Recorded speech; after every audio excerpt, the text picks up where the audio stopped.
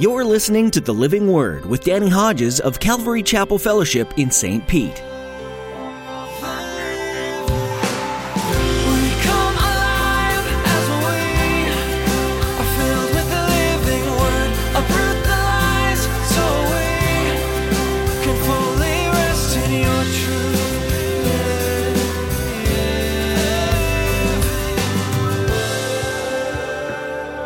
This man is my chosen instrument, God said, to proclaim my name to the Gentiles and their kings. The word kings is leaders. So it's not just a technical king of the Gentiles, leaders of the Gentiles and of the people of Israel. I'll show him how much he must suffer for my name. And it was God's plan to give Paul a military escort to make sure he gets safely to the first of three powerful Gentile kings, leaders, that he will bear witness to Jesus Christ before in Acts 24, 25, and 26.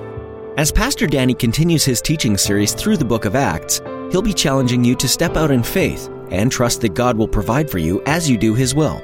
The Apostle Paul was commissioned to preach the gospel to Gentile kings and leaders, and because he obeyed God, he was provided for the entire time. It has been said that where God guides, God provides.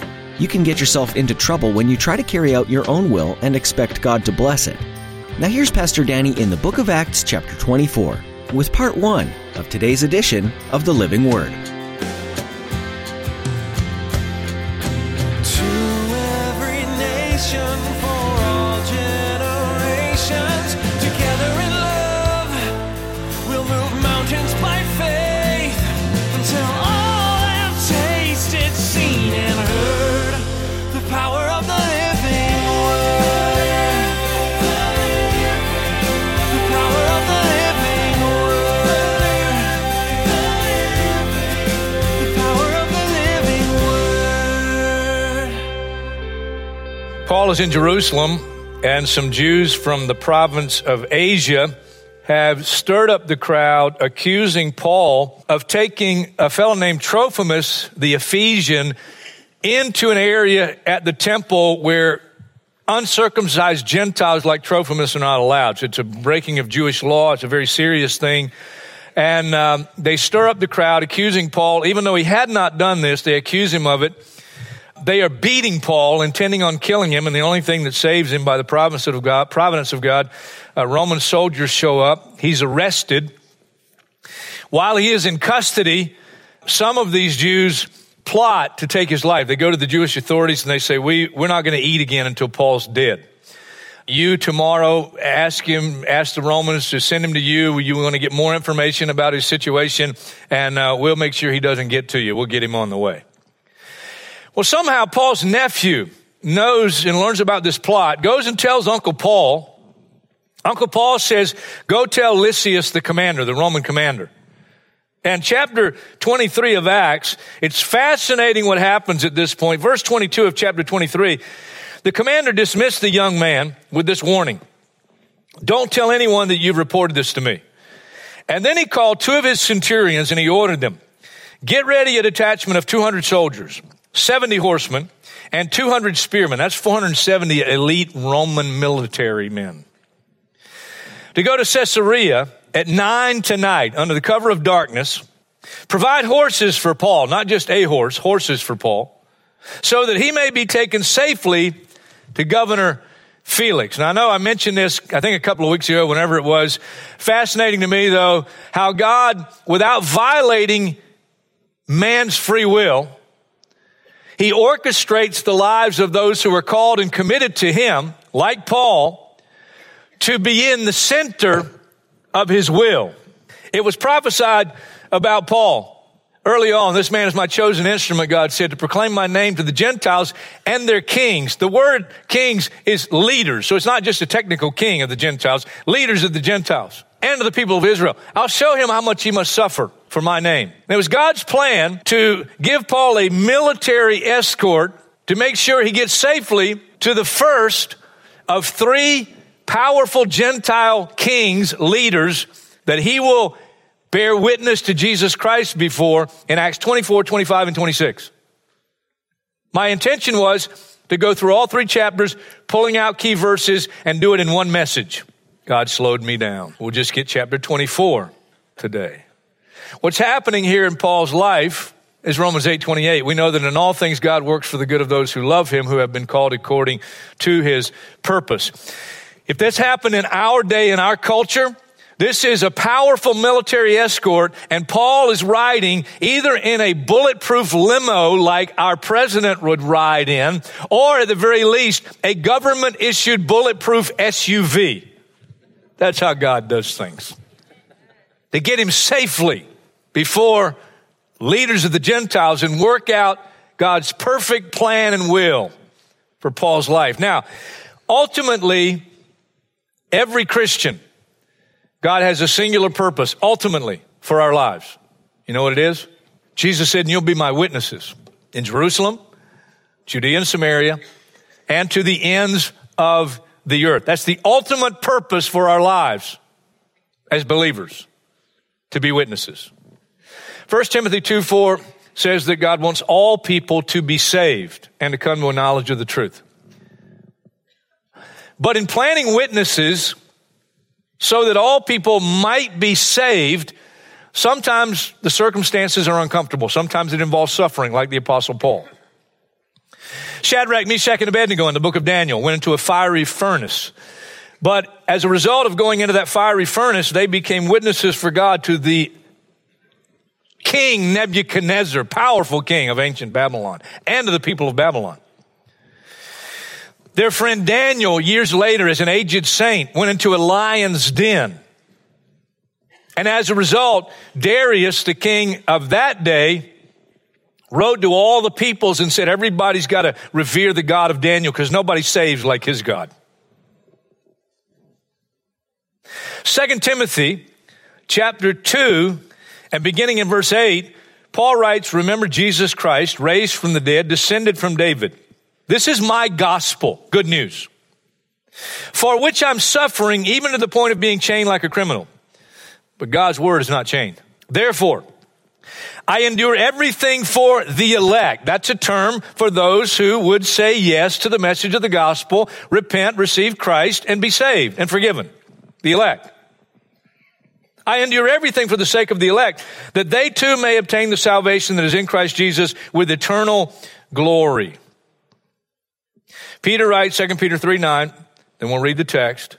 The Lord is not slow in keeping his promise, his second coming, as some understand slowness. Instead, he is patient with you, not wanting anyone to perish, but everyone to come to repentance and be saved.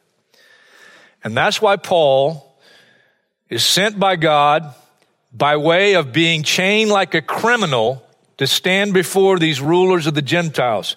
One more scripture in Acts, but jump ahead just briefly. Acts 26. Here's what Paul shares that the Lord said, verse 17, right in the middle, I'm sending you to them to open their eyes and to turn them from darkness to light and from the power of Satan to God, so that they may receive forgiveness of sins and a place among those who are sanctified by faith in me. I love Colossians 1, giving joyful thanks to the Father who has qualified you to share in the inheritance of his holy people, in the kingdom of, get this, light. For he has rescued us from the dominion of darkness. I don't know if you understand this, but if someone's not saved, they don't know Christ as Savior, they are in the kingdom of darkness. They're also under the power of the devil. 2 Timothy 2:26, so that they will come to their senses, escape from the trap of the devil, who has taken them captive to do his will. God wants all people to be saved. He wants all people to be forgiven. Then why is it that Jesus said broad is the road that leads to destruction? Unfortunately, it's just a matter of fact. God's given us free choice. And as great as the offer of the gospel is, so many people say no to the witness that God puts in their life. Acts chapter 24, Paul arrives in Caesarea. Verse 1, 5 days later, the high priest Ananias went down to Caesarea with some of the elders and a lawyer named Tertullus. And they brought their charges against Paul before the governor. When Paul was called in, Tertullus presented his case before Felix. He starts out this way. We've enjoyed a long period of peace under you, and your foresight has brought about reforms in this nation. Pause. That's a suck up. And you'll know before we're done why it's a suck-up. Because Felix was anything but a ruler that brought about peaceful reforms. It's a suck-up. Verse 3, everywhere and in every way, most excellent Felix, we acknowledge that this with profound gratitude. But in order not to weary you further, I'd request that you be kind enough to hear us briefly. We found this man, Paul, to be a troublemaker, stirring up riots among the Jews all over the world. He's a ringleader of the Nazarene sect, Jesus, the Nazarene. And even tried to desecrate the temple, so we seized him. By examining him yourself, you'll be able to learn the truth about all these charges we're bringing against him. The other Jews joined in the accusation, asserting that these things were true. When the governor motioned for him to speak, Paul replied, I know that for a number of years you've been a judge over this nation, so I gladly make my defense. Notice Paul, he's just saying, I acknowledge your authority. You can easily verify that no more than 12 days ago I went up to Jerusalem to worship. My accusers did not find me arguing with anyone in the temple or stirring up a crowd in the synagogues or anywhere else in the city. And they cannot prove to you the charges they are now making against me. However, I admit that I worship the God of our ancestors as a follower of the way, those who follow Jesus, which they call a sect. I believe everything that is in accordance with the law and that is written in the prophets. And I have the same hope in God as these men themselves have, that there will be a resurrection of both the righteous and the wicked. So I strive always to keep my conscience clear before God and men. After an absence of several years, I came to Jerusalem to bring my people gifts for the poor and to present offerings. I was ceremonially clean when they found me in the temple courts doing this. There was no crowd with me, nor was I involved in any disturbance.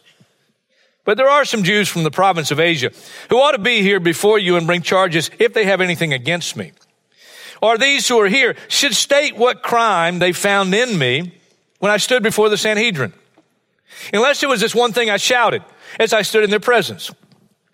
It is concerning the resurrection of the dead that I am on trial before you today. Then Felix, notice, who was well acquainted with the way. He's acquainted with Jesus and his followers. He adjourned the proceedings. When Lysias, the commander, comes, he said, I'll decide your case. Lysias, the commander that arrested Paul.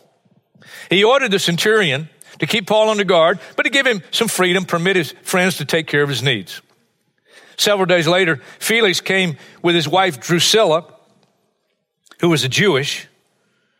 He sent for Paul and listened to him as he spoke about faith in Christ Jesus. As Paul talked about righteousness, self-control, and the judgment to come, Felix was afraid. Pause. It's a strong Greek word. As a matter of fact, one translation says Felix trembled. It's the same word used for the response from the women who came to the empty tomb of Jesus, and they're confronted by two angels, and they were frightened. It's the same word used for when Jesus, in his resurrected state, walked through the walls and greeted his disciples, and he scared the living daylights out of them. Felix was afraid. And he said, that's enough for now. You may leave. When I can't find it convenient, I'll send for you. Now, unfortunately, you can't do that with me today. You can shut your ears, but not my mouth. At the same time, he was hoping that Paul would offer him a bribe. Remember that statement. So he sent for him frequently and talked with him. When 2 years had passed, Felix was succeeded by Porcius Festus. But because Felix wanted to grant a favor to the Jews, he left Paul in prison. A politician to the end. There are two sides to the message. One is the challenge of being willing for God to orchestrate the events of our lives to put us in places where we can be a witness for Jesus Christ. And sometimes they're uncomfortable and sometimes there's real suffering involved. And the other challenge with that is when we are before someone and there is an open door, will we say what God wants us to say, no matter what the cost? Now, the flip side of the message is very clear. And that is the response of those that we have the privilege of witnessing for Jesus Christ before. Their response. That's the message. What we don't have is an audio tape of Paul's message. What we don't have are detailed notes. All we know is he spoke about faith in Christ, and that coupled with talking about righteousness, self-control, and the judgment to come. And even though we don't have an audio, and even though I don't have detailed notes, from the scriptures and from Paul's writings, I can make some pretty good suggestions as to some of the things that Paul said. I wonder if he didn't quote the Ten Commandments. If he did not quote them, I think it's likely he pulled from them. Because he writes in Romans chapter 3, verse 20, from the law, and the heart of the law is the Ten Commandments, we are conscious of sin. And the law is intended to lead us to Christ because we're convicted of our sin, and we know the only way now to be forgiven and saved is to receive Christ. And so the conviction has to come first. Thou shalt not steal. We know from history, Felix did. Thou shalt not commit adultery. And we know from history, Felix did. Thou shalt not murder. And we know from historical record, Felix did. And he got away with it because his brother had an in with Nero and went to his defense. Thou shalt not covet thy neighbor's wife. And we know Felix did. Or his house, or his donkey, or his Ferrari, or whatever else it is. It's interesting, our government, most of the leaders anyway right now, they don't want the Ten Commandments displayed publicly. Don't get me off on that one. John the Baptist stood before another powerful Roman king, Herod, and he said, it is not lawful for you to have your brother Philip's wife. You're breaking God's law. And it was intended to bring conviction to Herod so that he might repent and be saved and be forgiven of his sin. And then he talked about self-control. Fascinating few verses in Titus chapter 2. Titus chapter 2 verses 11 to 14. And right in the heart of it, it says this. For the grace of God has appeared to all men. And the grace of God teaches us to say no to ungodliness and worldly passions and to live upright lives before God. That's an interesting verse. If it's appeared to all men, that means before the New Testament, it means before the Old Testament, it's appeared to all men. That's what it says. And the best I can gather, I go to places like the story of Joseph, sold by his brothers into slavery in Egypt. He's owned by a guy named Potiphar. Potiphar's wife, because Joseph is a good-looking dude, is trying to seduce him repeatedly. And Joseph is repeatedly resisting. He's a long way from home. Look how he's been treated. He's 17 years old. And a dude like that's resisting? Wow. A lot of guys they want that situation. And he resisted. He said, how could I do this thing and sin against God? You see, the self-controlled life is not a perfect life, but self-control is an evidence that I have a relationship with God and I want to do what's right. And I want to resist doing what's wrong. That's why Paul said before Felix, I strive always to keep my conscience clear before God and man. And Felix's conscience is not clear. And then he talked about the judgment to come. Hebrews 9:27, it's appointed unto man once to die. And then the judgment. Ecclesiastes 3:11, God has put within every human being a knowledge. Ecclesiastes 3:11, he has set eternity in the heart of man. Every human being knows that when we die, it's not the end. In reality, it's really just the beginning. Because we're going to live on forever and ever and ever somewhere. And whether you believe it or not or accept it or not, the Bible gives two choices. One is in an eternal glory with Jesus Christ because you've received him as Lord and Savior. And the other is eternal damnation, separated from God, and an eternal torment forever and ever and ever. That's what the Bible says. Hebrews says it's fearful thing to fall into the hands of the living God. God gave John, the apostle, on the island of Patmos a revelation of this coming judgment. Revelation chapter 20 and verse 11. Here's what he writes. "And I saw a great white throne and him who was seated on it. The earth and heavens fled from his presence. There was no place for them. And I saw the dead, great and small, standing before the throne, and books were open. Another book was open, which is the book of life. The dead were judged according to what they had done as recorded in the books." That's interesting. God's keeping records. "The sea gave up the dead that were in it, and death and Hades gave up the dead that were in them. And each person was judged according to what they had done. And then death and Hades were thrown into the lake of fire." The lake of fire is the second death.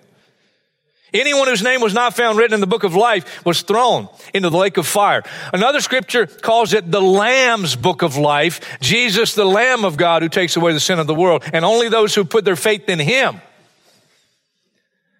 have the record of all our sin blotted out. What an amazing thing, isn't it? That when I received Jesus Christ as my Lord and Savior, at that moment, every sin that God's keeping a record of, blotted out. And Colossians, Paul writes, it's not just our past sins. He forgave us all our sins. We learned it in Christian college. I never forgot it. I remember the first time I heard it. Never heard it. Justified. You're justified. And the professor said, just as if you'd never sinned. I never forgot that. That's good stuff. Just as if you'd never sinned. That's the only way to get to heaven. Because sin can't go into heaven. And so you get your record cleansed. Though your sins are like scarlet, they'll be white as snow. But you have to respond correctly to the truth. I'm just going to read you this section of my notes. It takes courage to speak truth. It takes courage. But truth is the only thing that will really help anyone. And then I put this. God is not seeker sensitive. He is truth sensitive.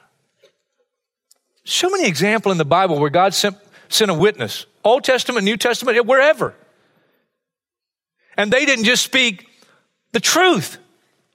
He didn't say, no, take it easy, you might offend them. We're not to do it arrogantly.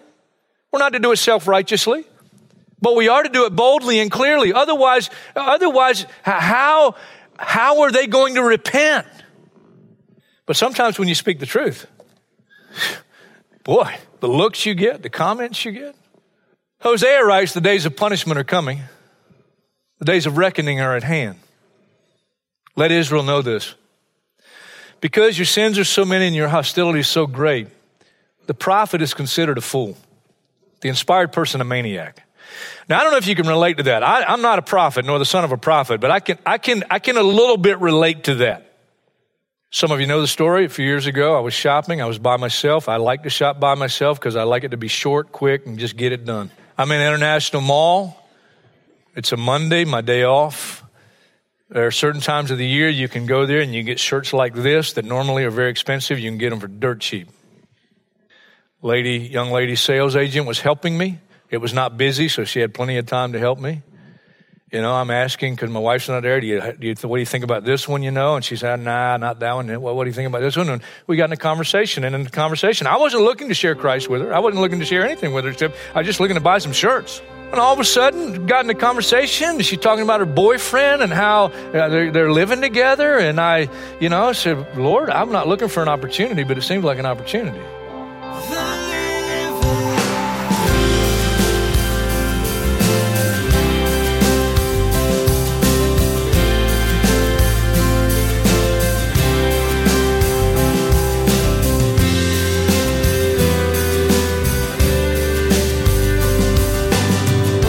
Jesus commissioned his followers in Acts 1 verse 8 by telling them that when they received the Holy Spirit, they were to be his witnesses in Jerusalem and in all Judea and Samaria, and to the ends of the earth. This commission extends to us, right here, right now. Our faith isn't meant to be kept a secret. We need to share it with everyone, everywhere. We hope today's message on the Living Word has been an encouragement to you, and even inspired you to tell someone you know about the Savior that you have. If you'd like to hear more teachings from Pastor Danny, visit ccfstpete.church and click on the Sermons tab. Don't forget to subscribe to our YouTube channel while you're there to get updated content each time we post it. We love connecting with our listeners, so also stop by our Facebook, Twitter, and Instagram pages. Join in the conversation and we'll add some positive encouragement to your newsfeed. Before our time is up with you for the day, we'd like to ask you to consider partnering with us as we continue to share the hope of salvation with the world. Would you pray for us each time you tune in to the Living Word? Pray that we keep listening to God and following His plan for our program. Please pray, too, for all who will be listening next time, that their ears and hearts would be open to the truth and love of their Savior. We know the power of prayer, and we appreciate you doing this for us. Thanks so much for being part of our time here today. Join Pastor Danny next time for more from the Book of Acts, right here on the Living Word.